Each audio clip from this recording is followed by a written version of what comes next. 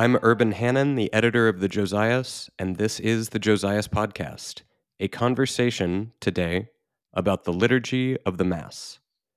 Or I guess not exactly a conversation this time, because for some deranged reason, I've decided to do this as a solo pod. Welcome to all of our listeners, welcome especially to our benefactors on Patreon, and welcome, at least, to our producer, Joe Barnes. Even though I don't have someone sitting second chair today, my hope is that producer Joe can at least interrupt me from time to time to add his insights and questions and to give you a break from the sound of my voice. Joe, how are we doing? We're doing great. Very good. Good to have you here. Yeah, absolutely. All right, so I feel like we should give some full disclosure to our listeners. We had another episode all lined up to record for this month, but due to some last-minute scheduling conflicts, which, mea maxima culpa, were entirely my fault, we're going to have to defer that one to July. But I promise our listeners it will be worth the wait. So today, producer Joe proposed that in place of that, maybe I would go ahead and record something on the liturgy of the Mass, and especially what St. Thomas Aquinas has to say about that liturgy. So this past Thursday, I completed my licentiate in sacred theology over here in Rome at the Angelicum, and this ended up being the topic of my final lecture, what's called my Lectio Coram, after which I am licensed to teach theology in major seminaries. So I'm also going to be giving this talk here in a couple weeks at Pro Civitate Dei in France. So if any of our listeners will be joining us over in Lalande this year for PCD, I would recommend maybe skipping this episode, or else you're going to be very bored when I give this over there. You might be very bored anyway, but apologies in advance. All right. So this topic today, St. Thomas Aquinas and the liturgy. When I gave this as, an academic lecture this week, I gave it the title St. Thomas Aquinas Mystagogy, the Rites of the Mass in the Sentences Commentary and Summa Theologiae. And when I give it in a more kind of popular setting here in a couple weeks, I told our friend Gladden that he can put it on the schedule as just Thomistagogy. Mystagogy. No? Get it? Got it? Good. Great. I don't know what we're going to title this episode yet, but the basic idea is that St. Thomas Aquinas actually has a lot to say about all the little details in the liturgy of the Mass. And I thought I might start today on this podcast just with a little bit of apologetics for this, because I feel like even among the great listeners of the Josias podcast, like so many people today, this topic may come as a little bit of a surprise, in as much as I think we think of Thomistic theology and philosophy off on one side as a kind of, very highfalutin, abstract discipline that thankfully is seeing a bit of a renaissance right now, but concerned with things like esse, right, the act of being, or substantial form, or infused habitus, or whatever. And then over on the other side, I'm using these great hand motions right now, which is great in a visual medium like podcasting. Over on the other side, we have liturgical mystagogy, or the kind of mystical reflection on the meaning of the sacramental rites. And that's maybe something that we see in the Church Fathers, Ambrose, Cyril of Jerusalem, Dionysius the Areopagite. And it's something that, got some attention in the liturgical movement 100 years ago, but seems very different than what we think of as Thomism. So both of these things are out there, both of these things are in the church, but never the two shall they meet. And I want to suggest that, no, that's not actually true. St. Thomas Aquinas is incredibly liturgically informed and liturgically interested. And if today we don't associate that with St. Thomas, I think that tells us more about some of the priorities of contemporary Thomism than maybe it does about St. Thomas himself. And to dispose you to believe me on that, I'd like to give you just 3 little data points here today that might surprise you about St. Thomas and the liturgy. So did you know, first of all, that the longest question in the entire Summa Theologiae is the question on the meaning of the ceremonial rites in the Old Covenant? This is Prima Secundae question 102. by far the longest question in the Summa. It's not even close. It goes on for pages and pages and pages, and it's effectively St. Thomas Aquinas' commentary on the book of Leviticus. Okay, that was data point number 1. Number 2, did you know that the question of the Summa Theologiae, with the most articles in it, is the question on prayer? So this is in the Secunda Secundae, in the treatment of religion within the larger treatise on justice. And it's question 83 there of the Secunda Secundae. All right, last data point to get you to believe me.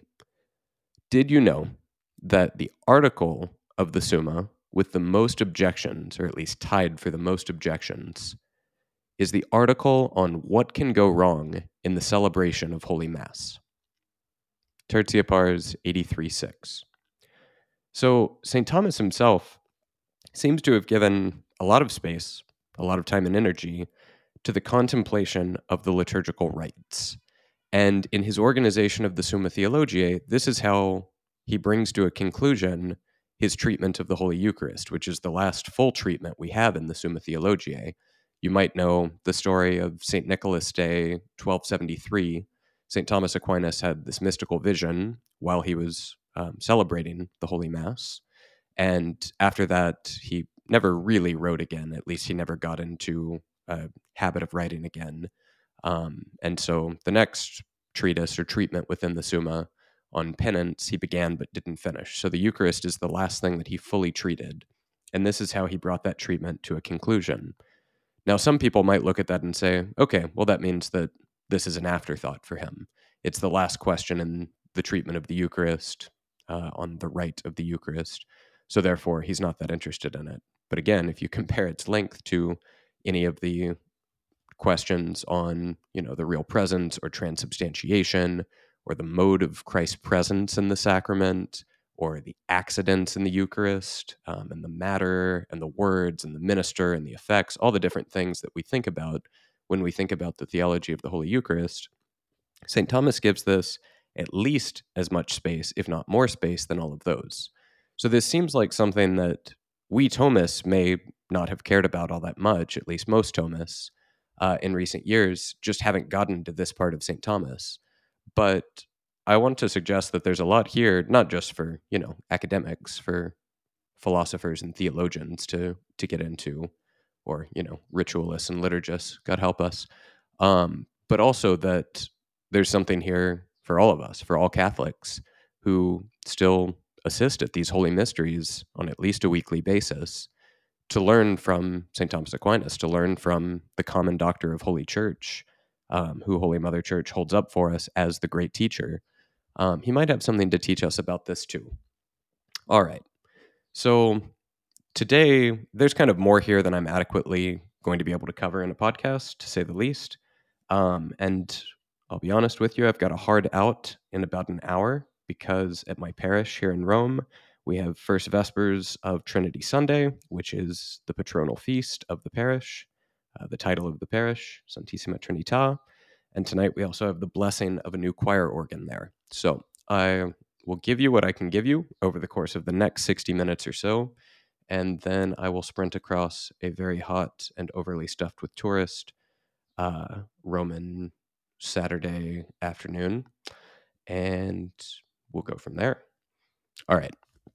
So diving into the meat of this a little bit, I'll have Joe post an outline that I've got that would help you follow along a little here if you wanted something to look at. But I'll try to kind of signpost as I go to where you also don't need that if you're listening in your car, etc. But just to say it off the bat, there's 4 texts that I'm drawing from when I talk about St. Thomas on the rites of the Mass. There's 2 texts in the Sentences, which is his first major work. It's kind of like his doctoral dissertation. And then there's 2 texts in the Summa Theologiae, there at the end of his life, like I said.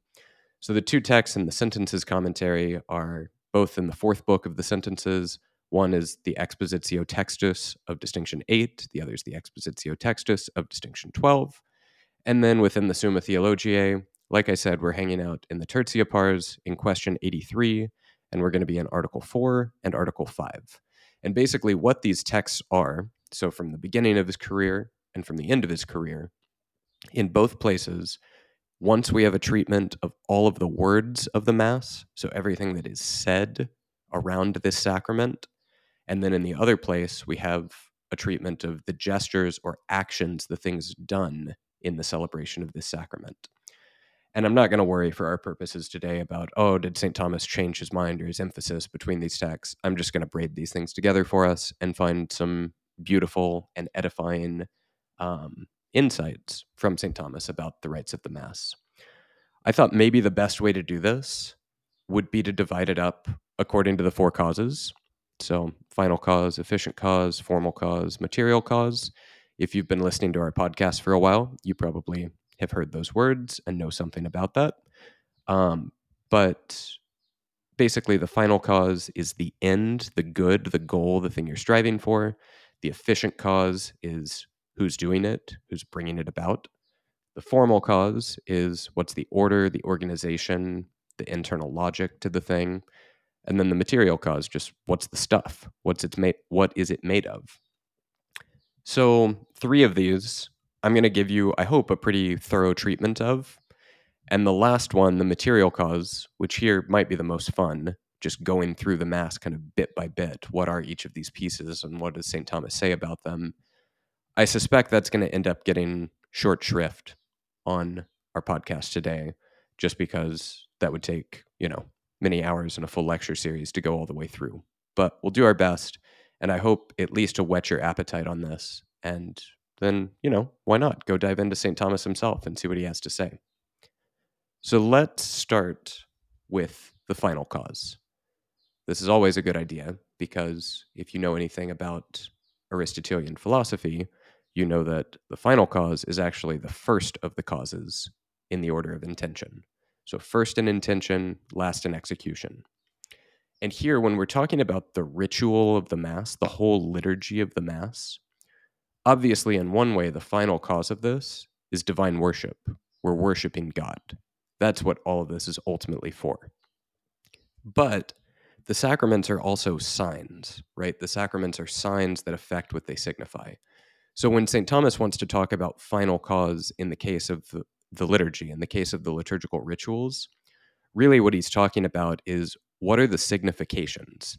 Every time the priest does something or says something, what is he trying to signify in terms of our overall faith? And St. Thomas takes all of the things that the Mass signifies, and there's a lot of them, and he reduces all of these back to three headings. So the significations of the Mass, St. Thomas says, reduced to three. The Passion of Christ, so the rites of the Mass signify the Passion of Christ. The disposition of the Church toward this sacrament. And then finally, the devotion and reverence that are due to this sacrament. So I'm going to give you a quick example of each of those. And I thought I would take these examples not from the words of the Mass, but from the gestures of the Mass, the actions of the Mass. So first I said that Christ's passion is one of the things signified. You've probably seen at Mass during the Eucharistic prayer, especially during the Roman canon, and I should say especially if you assist sometimes at the form formerly known as extraordinary, you see the priest make a lot of signs of the cross during the Eucharistic prayer. Again, I'm gesturing with my hand, visual medium podcasting, just fantastic. But you know what the sign of the cross looks like. St. Thomas says that all of those signs of the cross over the bread and the wine, or after the consecration, the body and blood of Christ, all of those signs of the cross stand for a different moment in the Passion of Christ. So there's 8 different sets in the Roman canon, in the Eucharistic prayer, of signs of the cross. And St. Thomas thinks that each of those sets corresponds to a different moment in the unfolding of Christ's passion, which of course culminates on the cross itself, which is why the sign of the cross. So the first set of signs of the cross, I think, corresponds to Christ being sold, and then you get a set that corresponds to Christ's prayers in the Garden of Gethsemane. You get another set for his scourging, another set for his 5 wounds when he's crucified, etc.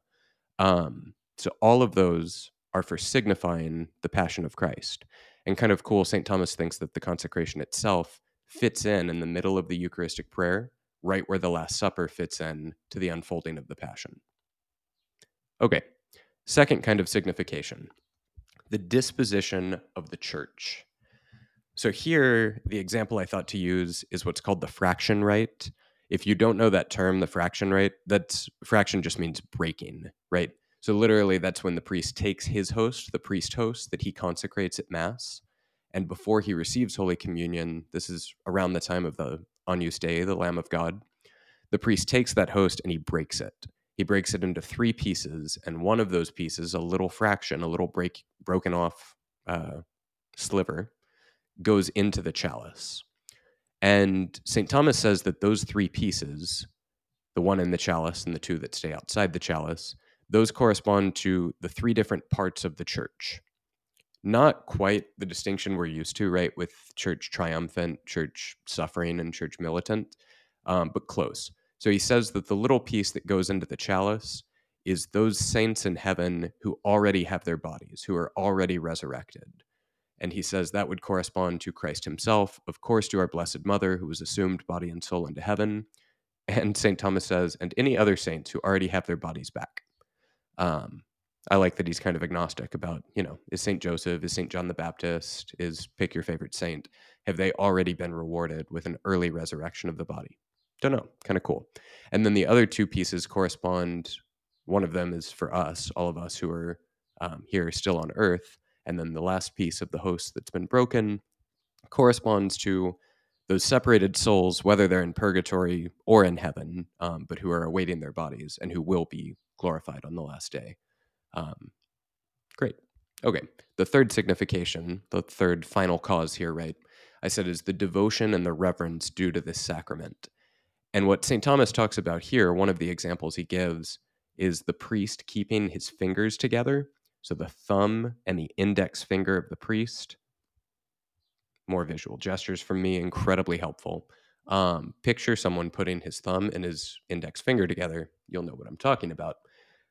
The priest does this all the way from the consecration of the precious body until after Holy Communion, when the priest's fingers can be cleansed, can be abluted, can be washed. And the reason for that is precisely this: it's to signify the devotion and reverence that are due to the Holy Eucharist. Because if the priest touching what was bread gets a particle, a crumb, a little tiny bit on his fingers and it sticks to that, and he consecrates that and it becomes the body of Christ, he doesn't want to lose that. And more importantly, well, maybe not more importantly, but the point here for us is he wants to signify, he wants to show that he doesn't want to lose that. So traditionally, and you still see this with a lot of priests today, those 2 fingers are kept together.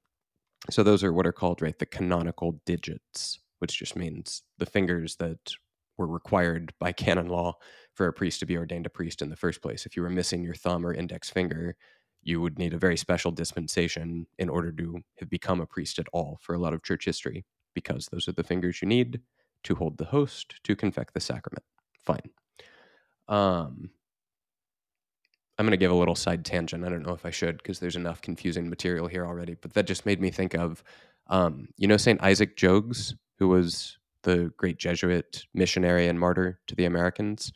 The native peoples to whom he came to be a missionary, to whom he came to bring them to Christ, at one point were so thankful for his missionary efforts that they chewed off his fingers.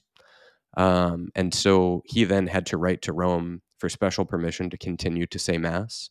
And the Pope, knowing who he was and so grateful to him for his saintly efforts to save souls for Christ, gave an extraordinary permission that St. Isaac Jogues could continue to say Mass even without his canonical digits. Great. Okay, final cause, check. Let's move on to the efficient cause of the sacred liturgy, according to St. Thomas.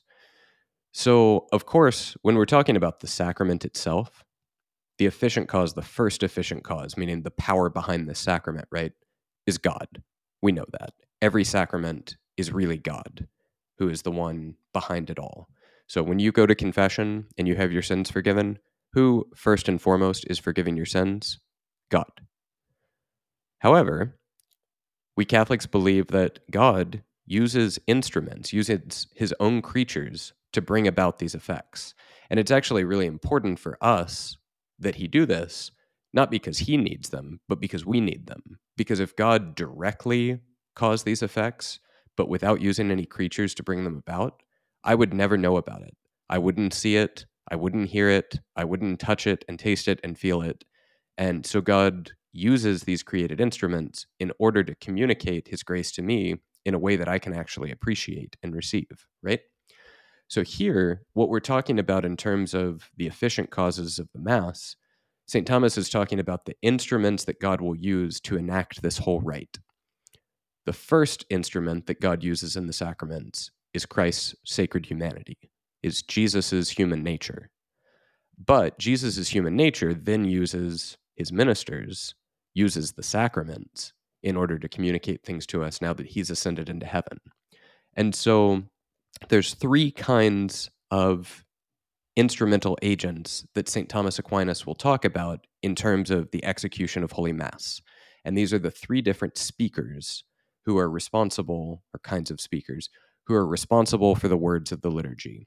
Of course, for the sacrament itself, just for effecting the consecration, that's just the priest. But in terms of the overall rite, St. Thomas says there's three different groups. There's the priest, there are the ministers, and here St. Thomas has in mind the deacon, the subdeacon, sometimes lectors. We'll talk about when you'd have lectors and why in St. Thomas's day. And then finally, the third group is the choir. So the priest, the ministers, and the choir. And the distinction that St. Thomas notices for who says what and why you can't just switch all these parts around and jumble them up. St. Thomas says, no, there's a logic to this. The priest is responsible for pronouncing all the words of the Mass that have to do with mediation between God and man. Because the priest, right, is the mediator between God and man. That's why we ordain priests, is as mediators. And Christ, who is himself the one high priest, the great high priest, is in his incarnate humanity the mediator between God and man. So the priest is responsible for all those words that would go in between us and God, as it were. The ministers are responsible for those words of the Mass that pertain to things that came to us originally through the ministry of others, which is a fancy way of saying the Bible. The ministers are responsible for reading the Bible at Mass because the Bible, the scriptures, came to us through ministry. The ministry, right, of the prophets, of the apostles, of the evangelists, of the other sacred writers. All of these are God's word being made known to us originally through some kind of minister. And so rather than have the priest read these parts of the Mass, different ministers are responsible for them because the priest, in a certain way, stands in the place of God in the Mass. And the ministers have a kind of mediating relationship even between the priest and us. And so the scriptures are given to them. The choir, on the other hand, so the third group, the third speakers, the third separated instrumental agent causes, according to the confusing way that I've chosen to structure this podcast. The choir is responsible for those words of the Mass that pertain to the people. So it's not always the case that the people are singing everything with the choir. There's some things that we sing with the choir. There's some things that the choir sings on their own. But even when they're singing alone, they're singing for all of us. So they're kind of our mouthpiece in the liturgy. And real quick, before leaving this section, I thought I'd say something about a little distinction that St. Thomas notices here in the words given to some of these speakers. So when the priest speaks at the Mass, sometimes he speaks out loud, and sometimes he speaks silently. So some things we hear, especially, in the year of our Lord 2023 when churches have sound systems, which I am a huge fan of. Let me tell you, I hope sarcasm is communicated via microphone. But whether there's a microphone or not, the priest can be heard sometimes and not heard other times because he's speaking sotto voce, he's speaking secreto, he's speaking very, very silently to where the words are for God alone. And St. Thomas says, again, there's a rhyme and reason to this. When the priest speaks out loud, that's when the priest is speaking on behalf of all of us. He's speaking kind of as our representative, but saying something that pertains to all of us. So, for example, the collect, the opening prayer of the Mass, when the priest asks for whatever graces he's asking for there, he's really speaking for all of us. We're all asking for those graces. So our words, all of our petition is put in onto his lips. But when it comes to things said secretly or silently, St. Thomas says that those are the parts of the Mass that don't pertain to all of us. It's not just that all of us can't talk at once and have it be, melodious and understood. It's rather that, no, we wouldn't be saying these things. Only the priest is responsible for saying these things because they pertain to the office for which he was ordained. So these are things like the offering, the oblation, and then also the consecration. So everything surrounding the offertory, surrounding the consecration, historically was said silently because this pertains to the priest's own office just between him and God. Yeah, it's for our sake, for sure. The priest is up there for us. And as St. John Henry Newman said, he'd look pretty silly without us. But he's there exercising his own proper office, and that's why the words are just whispered to God. The choir, on the other hand, has two different kinds of words as well.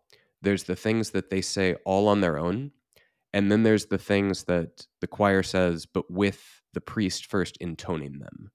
So the things that the choir says all on their own, right, are things like the introit, the offertory, the communion, these chants. We had some great ones for Pentecost last weekend, but I'm not going to put you through the pain of having me sing the Factus Est Repente on this podcast. Look it up. Um, those are things that the choir says alone. But there are some other things that the choir says with the priest first intoning it. So this rate would be the Gloria. The priest intones the Gloria. And the Credo, the Creed.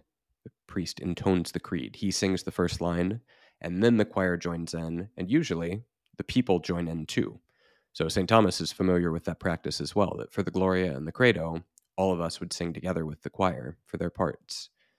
Um, the difference, St. Thomas says, is that when the priest intones it, that signifies in a special way that what's about to be sung was divinely revealed. So the priest stands for God there, and he's making this revelation. So with the Gloria, that's the revelation of heaven, of our supernatural destiny, which we couldn't know about if God hadn't told us. And so Gloria in excelsis Deo, this is about the glory on high in heaven. God's glory, right? But we're going to share it, and that's the point. The Credo, the Creed, is also something that had to be revealed to us by God because all of these truths go beyond what we could know without revelation. So there's no way that we could have found out that, for example, Christ was conceived by the Holy Spirit, born of the Virgin Mary, etc., if not for the revelation of God to us about this in Christ and the action of his Holy Spirit in us that we might believe. So the priest intoning those signifies this came from God. Cool. Okay. Final cause check. I think efficient cause check. Let's move from those external causes to now talking a little bit about the internal causes of the Holy Mass. So this is the formal cause, right, which is the order, the organization, what in Latin we call the ratio, and then the material cause, as I say, just the stuff that it's made out of. The formal cause here is interesting. St. Thomas starts by drawing on Dionysius the Areopagite, and talking about how all things come forth from God, and then all things turn and go back to God. So this is a big, Christian Neoplatonic kind of way of looking at all of reality. There's God himself, and everything else comes from him and returns to him. This is in Dionysius, this is in St. Augustine, this is certainly in St. Thomas. This is in Scripture several times over. But for St. Thomas, this gives the kind of logic of the table of contents to the Mass. So everything coming forth from God and then returning to God, St. Thomas says the liturgy comes full circle too. And the beginning and the end kind of mirror each other. So St. Thomas divides up the whole Mass into three. He says at the beginning you have the preparation for the whole celebration to come, and then you have the celebration itself, and then you have thanksgiving for that celebration right at the end. So the beginning and the end mirror each other, with at the beginning the introit and the collect, so the opening chant and the opening prayer, and then at the end the communion antiphon and the post-communion prayer. So that's what's sung at communion, and then the prayer of the priest at the end of the Mass. St. Thomas thinks it's deliberate that there's symmetry there because, again, liturgy coming full circle, exitus reditus is what we call this in theology or philosophy, all things coming forth and returning. So St. Thomas divides the Mass that way. You've got this little piece at the beginning, you've got a huge piece in the middle, and then a little piece at the end. And within that, and again, this will be on the PDF that we'll post on the Josias for you to look at with this, but within that, St. Thomas divides this up even more. So within that little piece at the beginning, which St. Thomas calls the prayer, the oration, he divides that first into a preparation for the prayer and then the prayer itself. And that prayer, again, is the collect, the opening prayer of the Mass. The preparation for that, he says, is three different things. There's the introit, the Kyrie, and the Gloria. And that's a preparation through devotion in the case of the introit, through humility in the case of the Kyrie, and through what he calls right intention in the case of the Gloria. We'll talk more about those in a minute when we get into the material cause of the Mass and look at these more carefully one by one.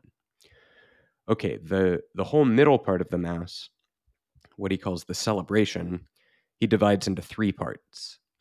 The instruction, which today is what we might call the liturgy of the word. So this is sometimes Old Testament readings at like the Easter Vigil, for example, the epistle, the gradual, the Alleluia or tract, the gospel, and the creed. Those six things, or potentially six things, depending on the Mass, come together to be this first part of the middle part. So the instruction, the liturgy of the word. After that, St. Thomas has the oblation, which is the word he uses for the offertory. And the offertory breaks into three parts too. It has the offertory antiphon that the choir sings. It has the offering itself when the priest makes an oblation of the bread and wine. And then the secret prayer, today often called the prayer over the gifts. So those three things come together for this little middle part called the oblation. And finally, within the big middle part, we have what St. Thomas calls the consummatio, the consummation, which is cool. So this is when everything becomes fulfilled.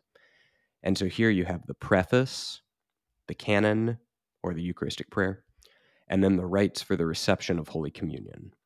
Now, all of these break down way further, and again, check out the PDF. But rather than descending into the details in a way that I think might be kind of confusing in an oral medium, I'm going to pass through to the last section here, which is the Thanksgiving after Mass, which, like I say, for St. Thomas, corresponds to the beginning of Mass. So here you have just the communion antiphon and then the post-communion prayer. And that, again, is thanksgiving. It's giving thanks to God for what you've just received. So the whole overall structure of the Mass, all these things that are built around the consecration of the Holy Eucharist, are a preparation for that and then a giving thanks after that. And, in a certain way, that's what our entire life is supposed to be, right? Everything in my life is looking forward to my next assisting at Holy Mass and then giving thanks for my last assisting at Holy Mass. That's how St. Thomas would have us live. And that's reflected, he thinks, in these rites of the Mass. So it's interesting. One of the objections St. Thomas will have to field is, why do we have all this stuff? Weren't Christ's words good enough? He said, "This is my body, this is the chalice of my blood." Why do we need anything more than that? The priest could just do that and move on with it. Isn't it an insult to our Savior Jesus Christ that we don't let his words stand alone, but we think we have to gussy them up with, this hour and a half rite or whatever it is, that gives a context to that. And St. Thomas says, look, there's no problem with Christ's words. Christ's words are completely sufficient to bring about the body and blood of Christ in this sacrament. In fact, St. Thomas even has the view that some theologians will reject, though he's right, I think he's right, that a priest could even walk into a bakery and say the words, "This is my body," intending to consecrate everything in that bakery, and in 2 seconds, you could have a room full of the Holy Eucharist. That would be terrible. That priest would have just sinned very, very, very mortally. But it would have worked. So there's no problem with Christ's words. What St. Thomas says is that Christ's words are so powerful that they're bringing about something so important that we need a lot of other words, not for the sake of the consecration, but for the sake of our hearts, not for the sake of this Mass being valid, but for the sake of this Mass being fruitful for all of us. You need all these other words because we can't walk straight off the street and have the devotion we need for what's going to happen there. So there's a very kind of human, merciful view that St. Thomas takes. He knows that we're distracted. He knows that it takes time for us to tune out what we were doing before. And hopefully, by the time the consecration rolls around, we're actually ready to pray well and give our hearts to God. Sorsum corda, lift up your hearts. And so for St. Thomas, all of the rest of this, he says, all you need for the sacrament itself, all you need for its being is the words of institution. But for its well-being, for it to be not just period, but in a good way for us, you need this whole liturgical complement of the Mass. All right. So that's 3 of our 4 causes: final, efficient, formal. Let's start to go through this just piece by piece. But before we do that, I want to give you a break from the sound of my voice and let Joe talk for a minute. So, producer Joe, what's going on? Yeah, so what you were just saying on the question of all the words of the rite, if I'm remembering that right, correctly, I should say, uh, that's earlier in the Tertia Pars when St. Thomas is speaking on the rite of baptism. Is that right? Yeah, that's correct. So he talks about this in a couple places. There's also, right before he talks about baptism, he has the whole treatise in the Tertia Pars on the sacraments in general. So St. Thomas likes to treat common things first and then particular things, because otherwise you just end up repeating yourself, which, by the way, is the reason at the beginning of the Summa that St. Thomas first treats God's existence and simplicity and goodness and perfection at first, before talking about the Trinity, the Father and then the Son and then the Holy Spirit. Because if he didn't do that, he'd end up just repeating himself, because he'd have to talk about the existence and simplicity and goodness and perfection of the Father, then do it again for the Son, etc. So before St. Thomas talks about each of the sacraments in particular, and this is a kind of new thing, this is a recent thing in the tradition of the Church in St. Thomas's day, he talks about just sacraments in general. And there he talks about what you need for the sacrament just to make one happen, and then what the Church gives us for enacting those sacraments that goes beyond strict necessity.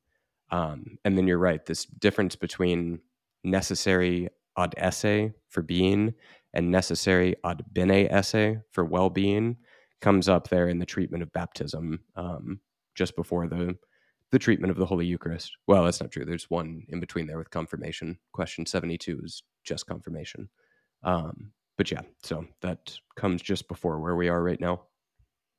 Yeah, I just want to hone in on that a little bit because it's just such an important distinction, the one with well-being and the one that's necessary, that has to be made in these discussions on liturgy. Very often when you get into debates or arguments about the liturgy, you hear people say, oh, I'm there for the Eucharist, as if nothing else matters. That's clearly not what the Church thinks, and why she invented a whole rite that focuses on salvation history and represents it on the altar. Yeah, absolutely. There's something simultaneously a little bit gross and kind of utilitarian and transactional about that view, that like, just give me my Holy Eucharist vending machine, in, out, on with life, got to eat some Jesus or something like this. So there's something on the one hand a little bit like crude and material and almost superstitious about that. Um, on the other hand, it kind of combines two opposite errors. So one is that, which is like a very low error. There's also a kind of high error in that, which is, I think it mistakes us for angels. To think that all you need is the thing itself, Right. is to think that we're not what we are, which is animals. We are rational animals. We are, thanks be to God, infused with grace and made capable of the enjoyment of God himself. But we are nevertheless animals. The kinds of things that have been infused with grace and made capable of enjoying God are things that come to know by touching stuff, by looking at stuff. And so if all I needed was this kind of infusion of grace, and you could just, get a quick precious blood jab or something uh, at a drive-through at church on your way to work in the morning, that would make it out that we're a lot better at knowing and loving than in fact we are, because that's just not enough for us. We actually need a great deal more than that in order for us to be able to connect with this as the kinds of things that we are. Great. Thanks for touching on that. Sweet. All right. So with the time we've got left here, I'm gonna just start going through the rites of the Mass here. I'm not gonna finish. But at least for the beginning of Mass here, I'll be able to give you a little bit of a taste of the sorts of things that St. Thomas says about what's going on here in the different moments in the Mass. And I may pick and choose and not go through absolutely everything so that I can just sort of give you some fun facts that, um, I hope will help you. They've helped me in my participation, my active participation, right? My participation with my whole heart in the liturgy of Holy Church. So let's start at the beginning of the Mass with the introit. So again, I said earlier, for St. Thomas, the introit is a preparation for the collect through devotion. And the reason he says that the introit, which is what the choir sings right at the beginning of Mass, right? The reason that increases my devotion is that it's taken from some text that has something to do with this feast or whatever Mass we're celebrating. So, if we're celebrating St. Ursula and her companions, it's going to be some text that pertains to virgin martyrs. If we're celebrating St. Lawrence, it's going to be some text that pertains to a martyr. If we're celebrating St. Christopher, it will be a text about confessors, something like this. And that gets me excited, is basically the point. It's kind of pumping me up, not in a crude, emotional praise and worshipy kind of way necessarily, but it is supposed to be setting my heart aflame for what's coming next. Now, St. Thomas thinks that the Psalms, the book of the Psalms, the Psalter, is really, really important here because he learned from the Areopagite that in a certain way, the Psalter is the best book of the Bible because the Areopagite says every other teaching of Scripture is also contained in the Psalter, but it's transposed up now. So whereas in the other books, it was there as prophecy or as history or as moral exhortation, whatever the case may be, now that it's found its way into the Psalms, all those same teachings are there, but they've been elevated to the laudatory genre, which is to say, now they're praise. It's the same things, but now sung to God as praise. And so St. Thomas thinks that the Psalter is really important for the introit. You'll notice that almost every Mass just has a psalm for its introit. But St. Thomas says, even in those few times a year, relatively few times a year, when the introit isn't taken from the Psalms, it's still paired with a psalm. So today we have a psalm verse with every introit. I think in St. Thomas's day, they actually just chanted an entire psalm at that point. But some examples of that, right, would be like Rorate. You've heard of Rorate masses during Advent. The introit Rorate is taken from, I believe, Isaiah, but it's not from the Psalms, but it's paired with a psalm. Or if you go to a funeral, Requiem, right, Requiem Aeternam, that introit is not from a psalm. It's a prayer asking for God to grant eternal rest to the deceased, but we pair it with a psalm. Likewise, Christmas, Christus natus est, Christ is born. Obviously, not a psalm, but paired with a psalm. So St. Thomas thinks that those psalms and that mode of praise, us praising God here to start the Mass, gets our hearts fired up, excited, aflame for Him. He came to set the world on fire, and how He wishes it were already ablaze, right? Okay. The second preparation here at the beginning is the Kyrie, which I said was a preparation through humility. And if you are familiar with the virtue of mercy or the divine attribute of mercy, the divine mercy, right? We think of St. Faustina. If you're familiar with mercy, you know that mercy is for the miserable. Someone who is doing great in every regard doesn't need mercy. So mercy is for those of us who are in some way miserable. And so we come in the Kyrie begging for divine mercy by proclaiming our misery. And it's our humility that makes that possible. So we bow down and tell God, have mercy on me. I need your mercy. In St. Thomas's day, this Kyrie was always ninefold. So 3 Kyrie eleisons, 3 Christe eleisons, 3 Kyrie eleisons. And you can imagine a good medieval man like St. Thomas, he has a lot of fun with the numerology of all of these things. The 9 here, he'll connect with a number of different things. He'll connect it with the 9 choirs of angels. He'll connect it with sets of different sins and vices that we might be calling out for help against. But 3 sets of 3, I bet you can guess the main thing that he thinks this number is about. And that's the most blessed Trinity. So the 3, 3, 3, he thinks signifies the Father, the Son, and the Holy Spirit. But what's really cool is he thinks that this is also a chance for the liturgy to work in what's called the doctrine in Latin of circumincession, circumincessio, or in Greek, the doctrine of perichoresis. 2 big old words that just mean that each of the 3 persons of the Trinity are also in one another. So the Father isn't just in himself, but is also in the Son and is in the Holy Spirit. And that's true for all 3 of the persons and their relations with all of the persons, which means that the ninefold Kyrie first invokes a person in himself and then invokes the person in relation to the other 2.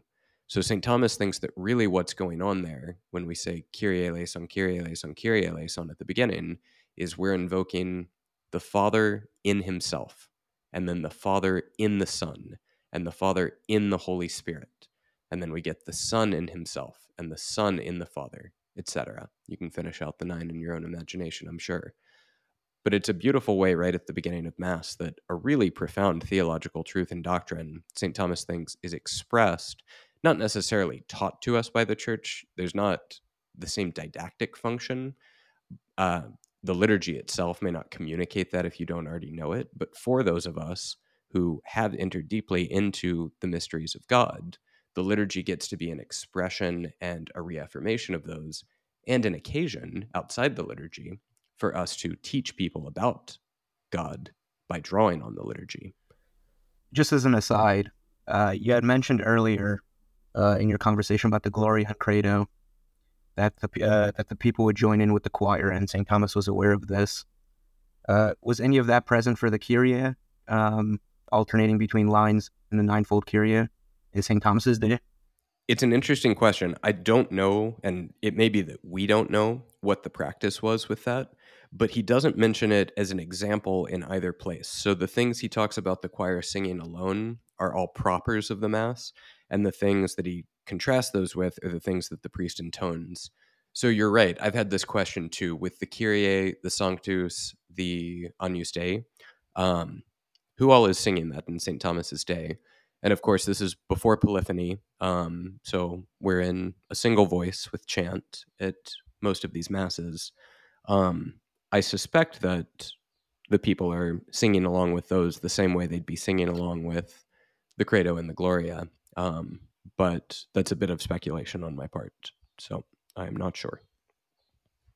And it may also be that that was not rubrical and kind of varied one place to another, just as today, obviously, we still have some variation with how these things are carried on in different parishes. You go some places to Mass and everyone sings everything, which is great.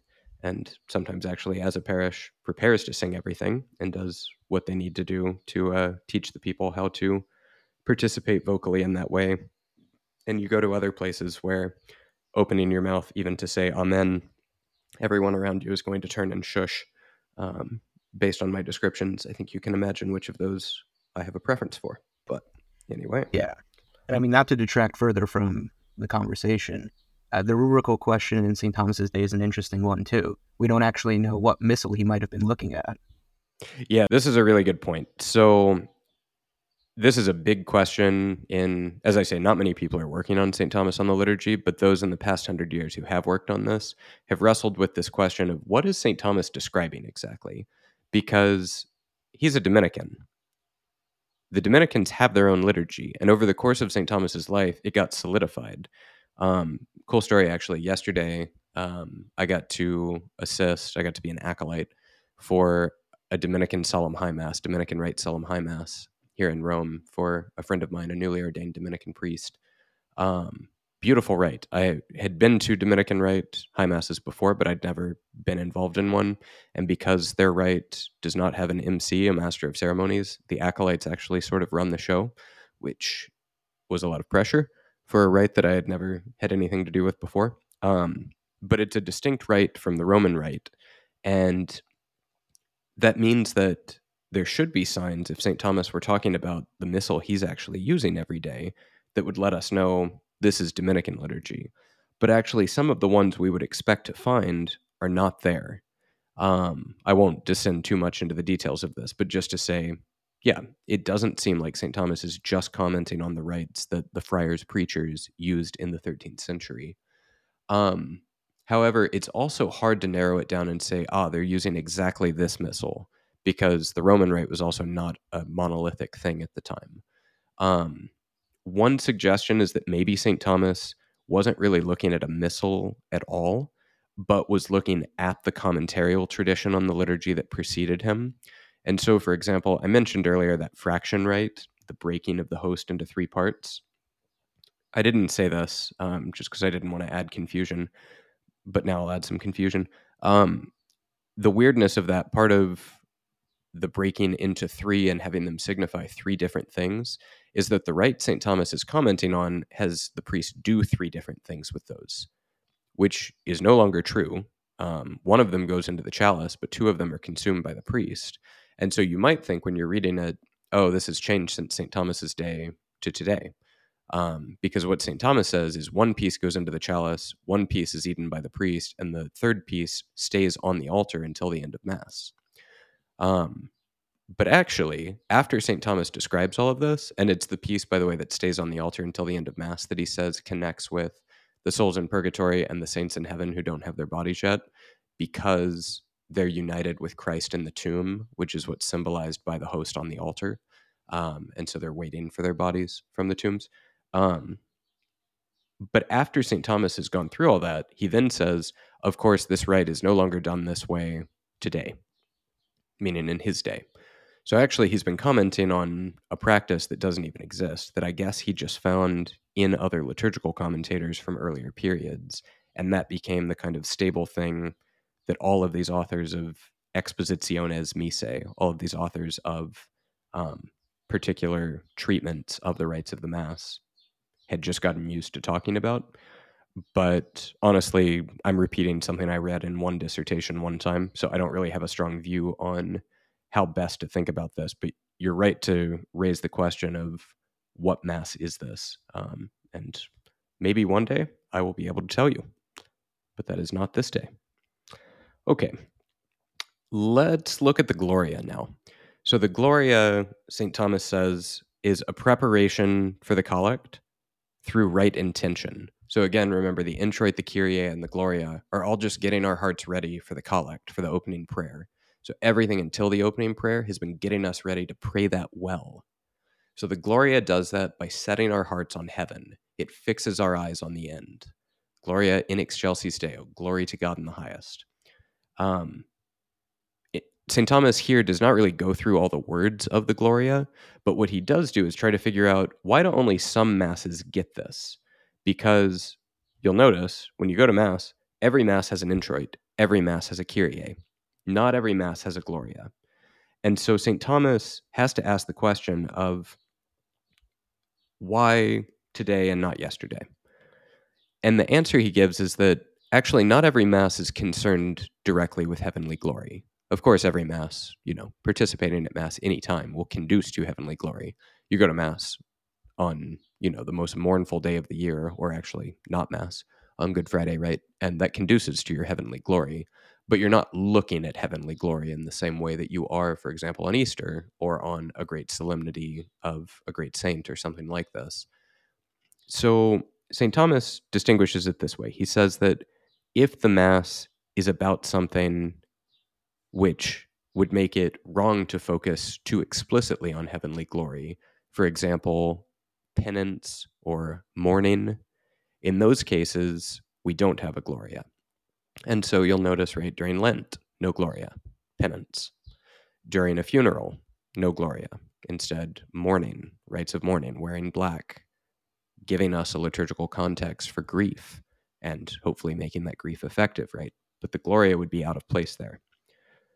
Okay, so those three things having prepared us for the collect, the priest then turns around, because he's facing the altar, right?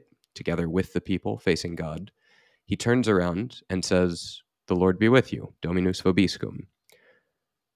This is cool. St. Thomas at this point kind of zooms out to 100,000 feet or whatever, flies up and looks down and says, this is going to happen 5 times during the course of the Mass. The priest is going to turn around and face the people like this 5 times over the course of the Mass.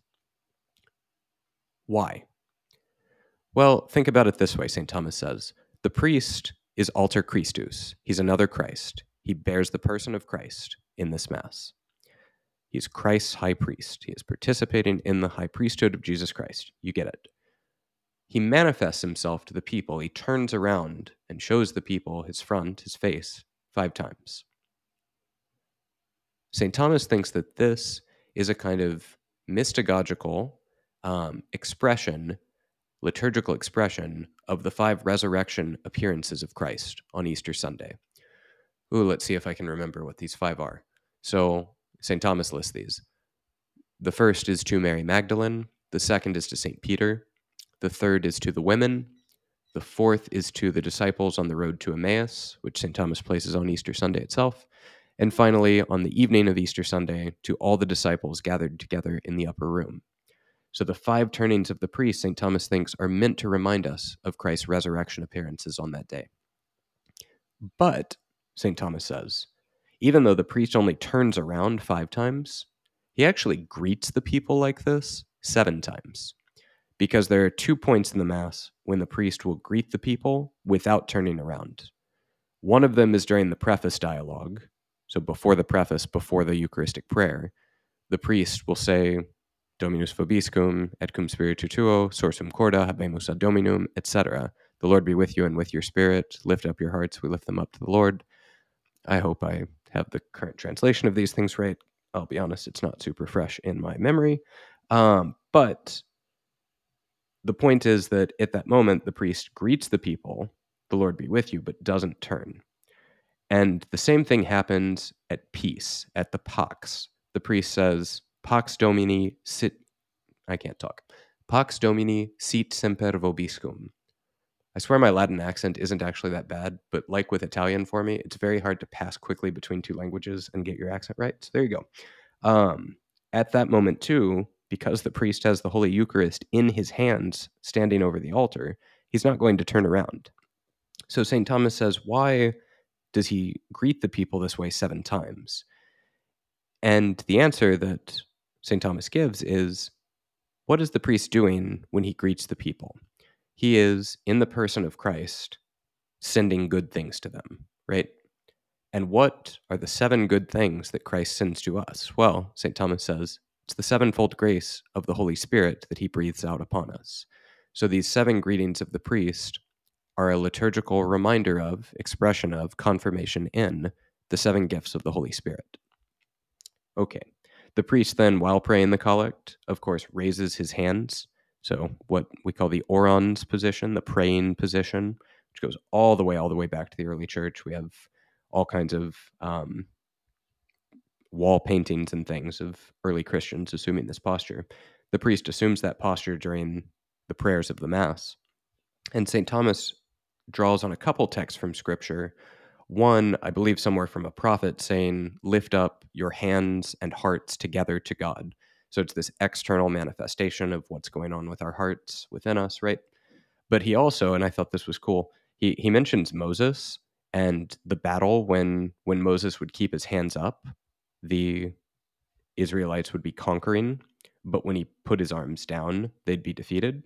And so, of course, then, is it Joshua and Caleb who hold his arms up so that the Israelites will continue to conquer. So the priest has his arms up so that this prayer will be effective and all of us there will be conquering in this spiritual warfare.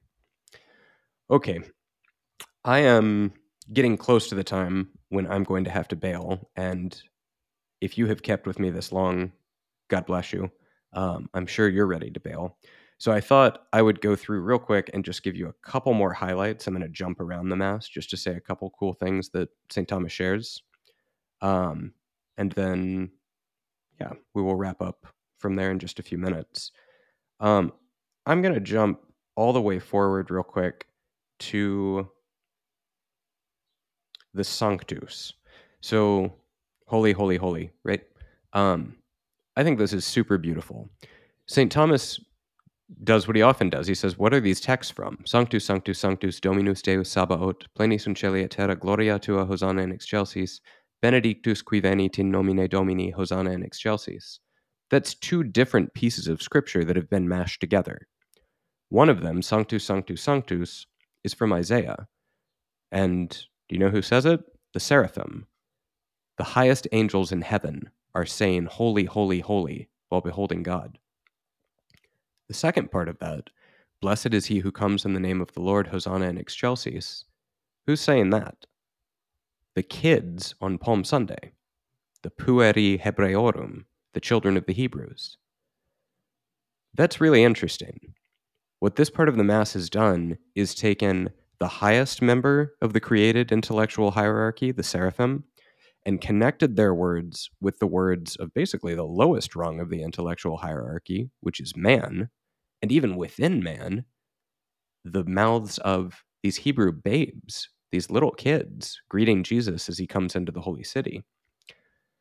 And St. Thomas thinks that that's really an important confession for us of Christ's two natures, the high and the low, because the Sanctus, Sanctus, Sanctus is aimed at the divine nature, but the blessed is he who comes in the name of the Lord is aimed at Christ and his sacred humanity entering into Jerusalem. And it's cool that it's the highest and lowest in the intellectual hierarchy that make this praise together in some way in the Mass now.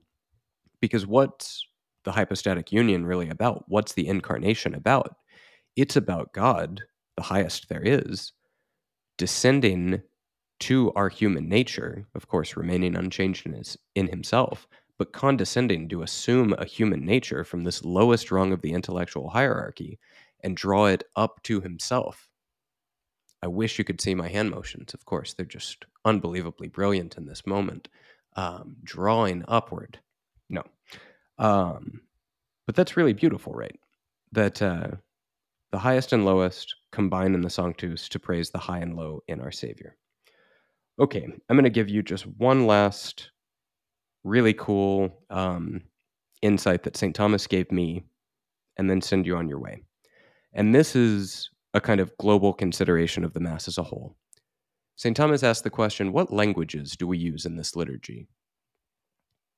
Greek, right? Kyrie eleison. Hebrew, Amen, Alleluia, Hosanna, Sabaoth. And then in St. Thomas's day, of course, everything else in Latin.